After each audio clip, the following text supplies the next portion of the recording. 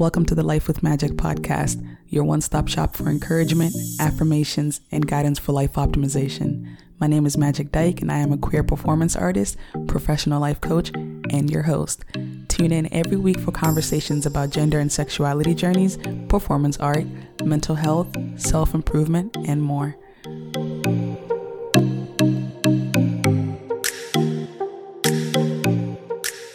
Before I get started with today's episode, I want to say thank you. I've had 200 downloads on Spotify and iTunes combined, and it's just been amazing to watch and receive all the feedback from the community. That's just been overwhelmingly beautiful.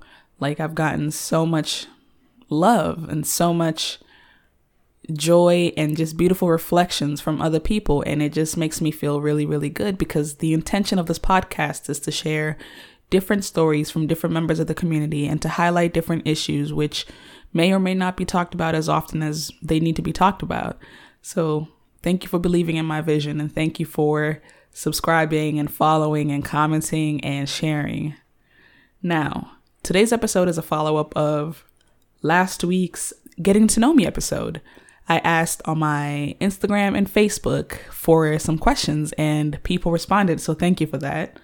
I'm going to go down the list of questions and answer every single one of them, because y'all asked some really, really good questions.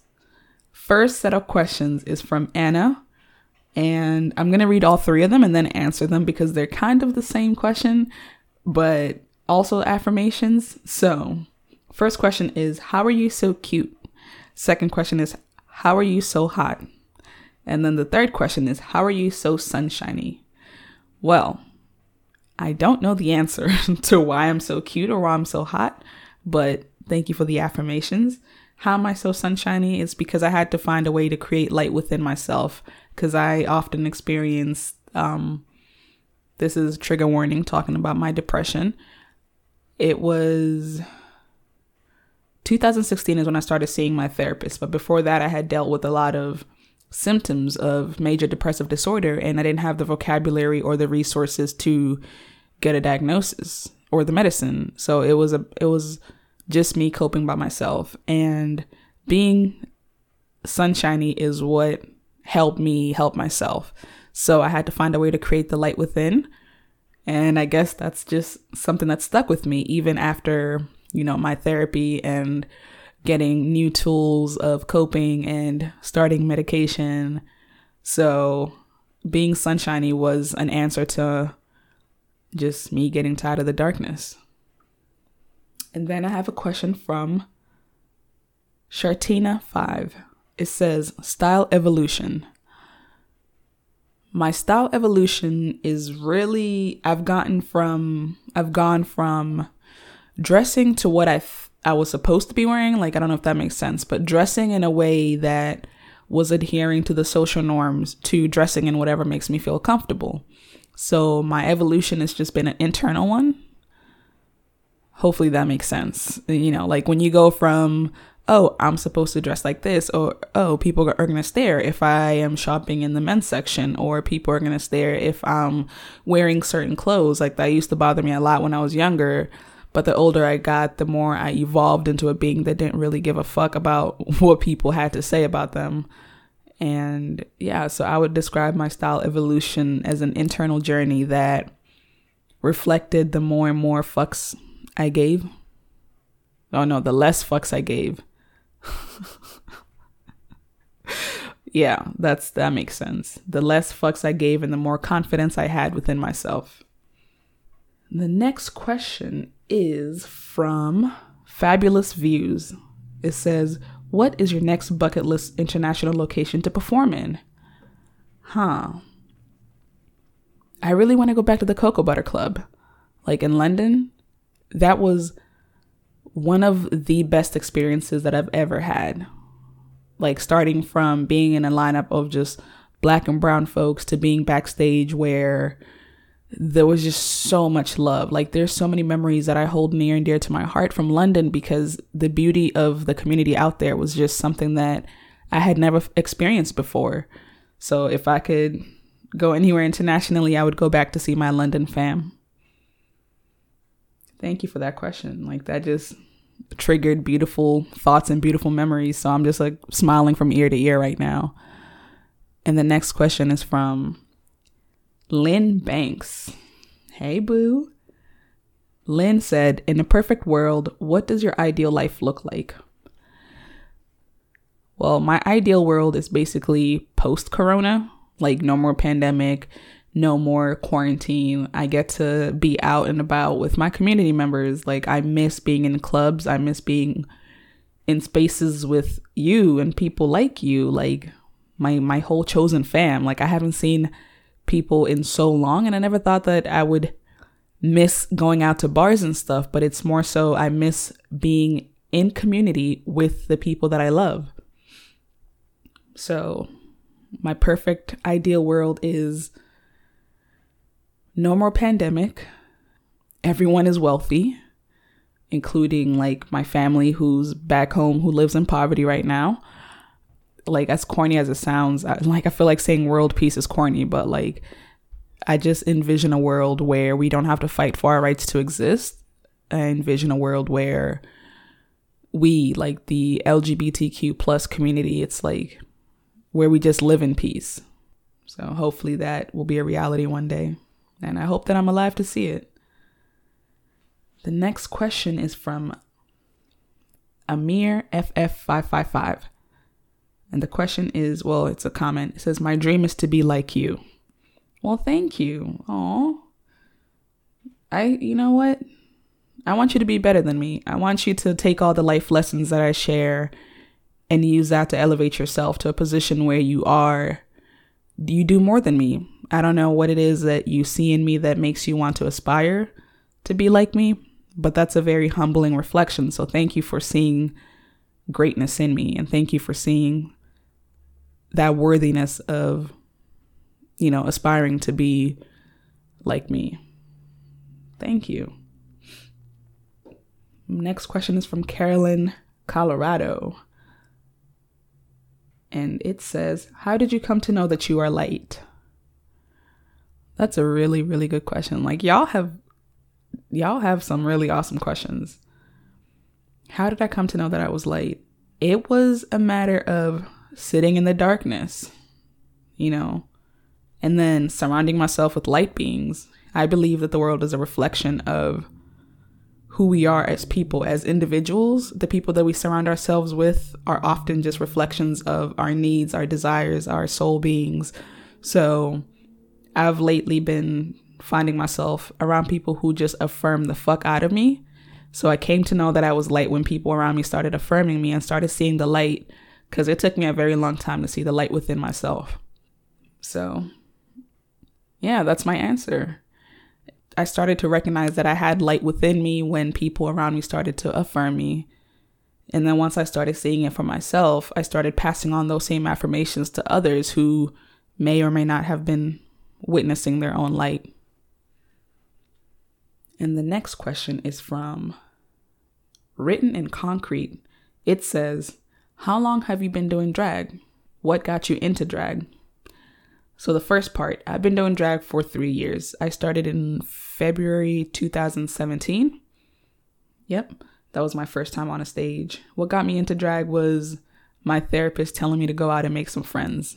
Like, the whole story is basically, one day I was sitting in my therapist's office and she was like, you can't keep living in isolation. You can't keep living like a life hiding from the world. I know that you have general anxiety and you have social anxiety. You go through your depressive moods, but if you want to fully experience life, she told me that I had to start going out and finding like-minded people.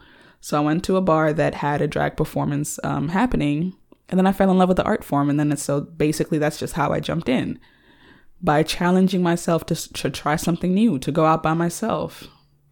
As an introvert, going to a bar by yourself is really, really scary, but that's what I had to do in order to discover the things that I loved. And the next question is from Katiala Ochango. It says, what was your childhood like, and when did you start exploring your sexuality? So for those that don't know, I was born and raised in Nairobi, Kenya. I came to the US when I was like 10 or 11 years old. So my gender exploration journey did not start until high school. yeah, it was around my high school years is when I really started to dive deep into like my internal self. But my childhood was very, I don't know. It's a mixed bag. So there was a lot of traumatic things that had happened to me in my childhood.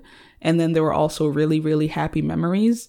So I try my best to hold space for the happy memories and to like keep those close to me, because that's what I want to hold on to. Like, I remember growing up in the city, we didn't have much because we, like most families in Nairobi, we lived in poverty.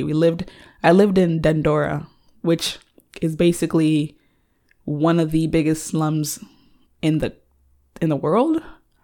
I don't know if it's in the world, but like, I lived in the slums of Nairobi.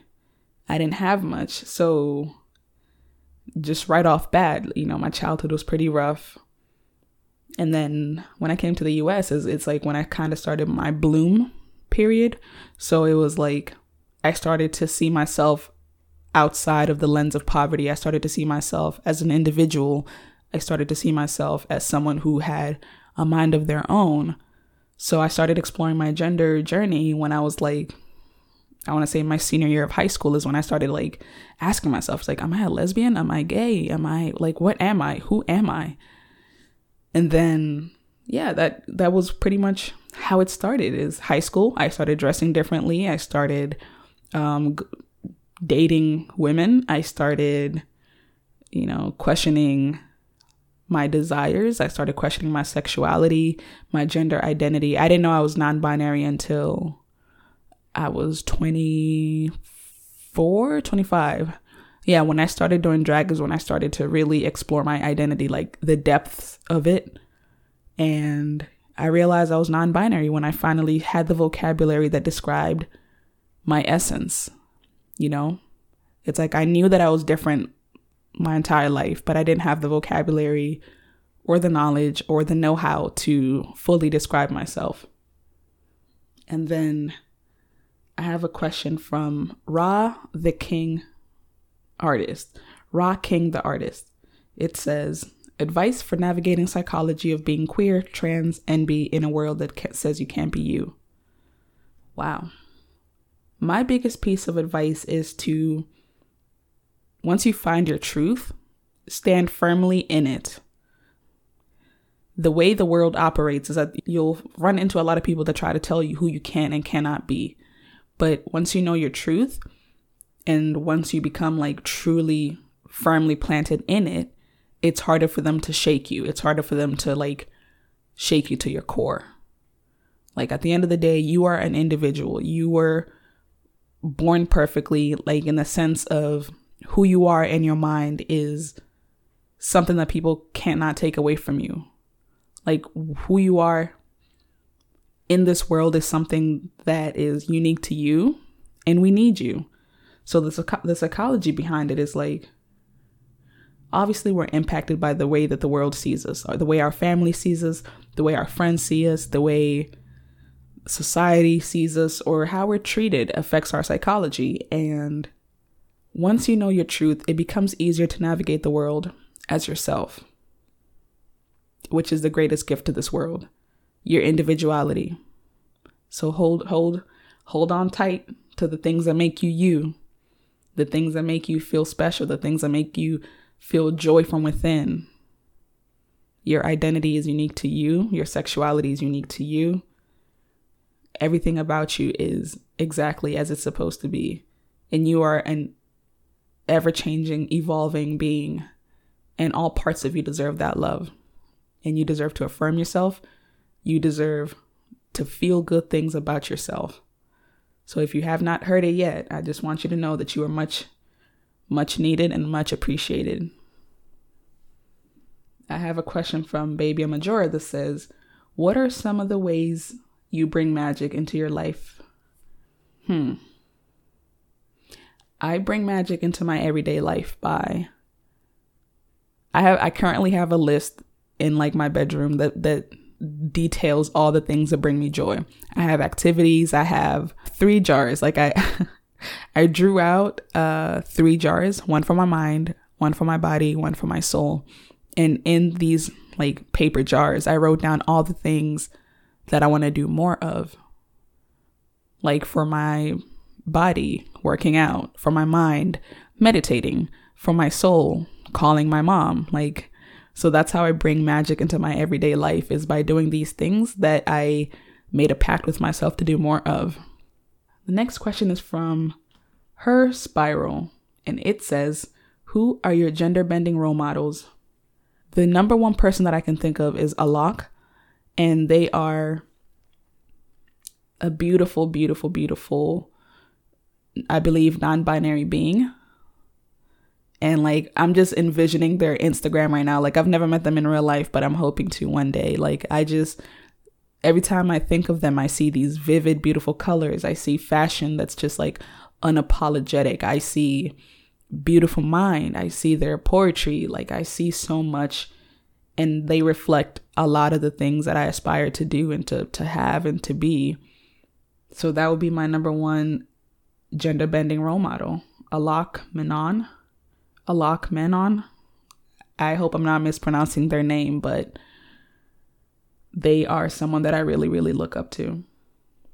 And that is it for our questions. Thank you for tuning in. Thank you for joining me today. I really appreciate your presence. It's because of you and people like you that I'm able to do this. Like, thank you so much for tuning in. And I truly, truly appreciate your presence here. I can't wait for y'all to hear about my next guest. I interviewed the one and only Crocodile Lightning, and we got a chance to explore how to show up for our babies and how to best be present as parents, caregivers, teachers, or people who have younger children around. Like, we oftentimes forget about the little ones because we think that they don't take in the world in the same way that we do, but they have their minds, they process things differently. But when we get down to their level, it's easier to understand and be present with them. So tune in next week. Join me and Crocodile Lightning. And I hope that even if you don't have kids, you can share it with someone who does have kids. If you think that someone who has babies might benefit, please feel free to share the podcast, because Crocodile Lightning dropped a lot of gems, and she dropped a lot of knowledge that I know that I'll be using in my personal life as a caretaker. So I hope that you find something that resonates. Thank you once again for listening. I hope to have you here next time. Bye.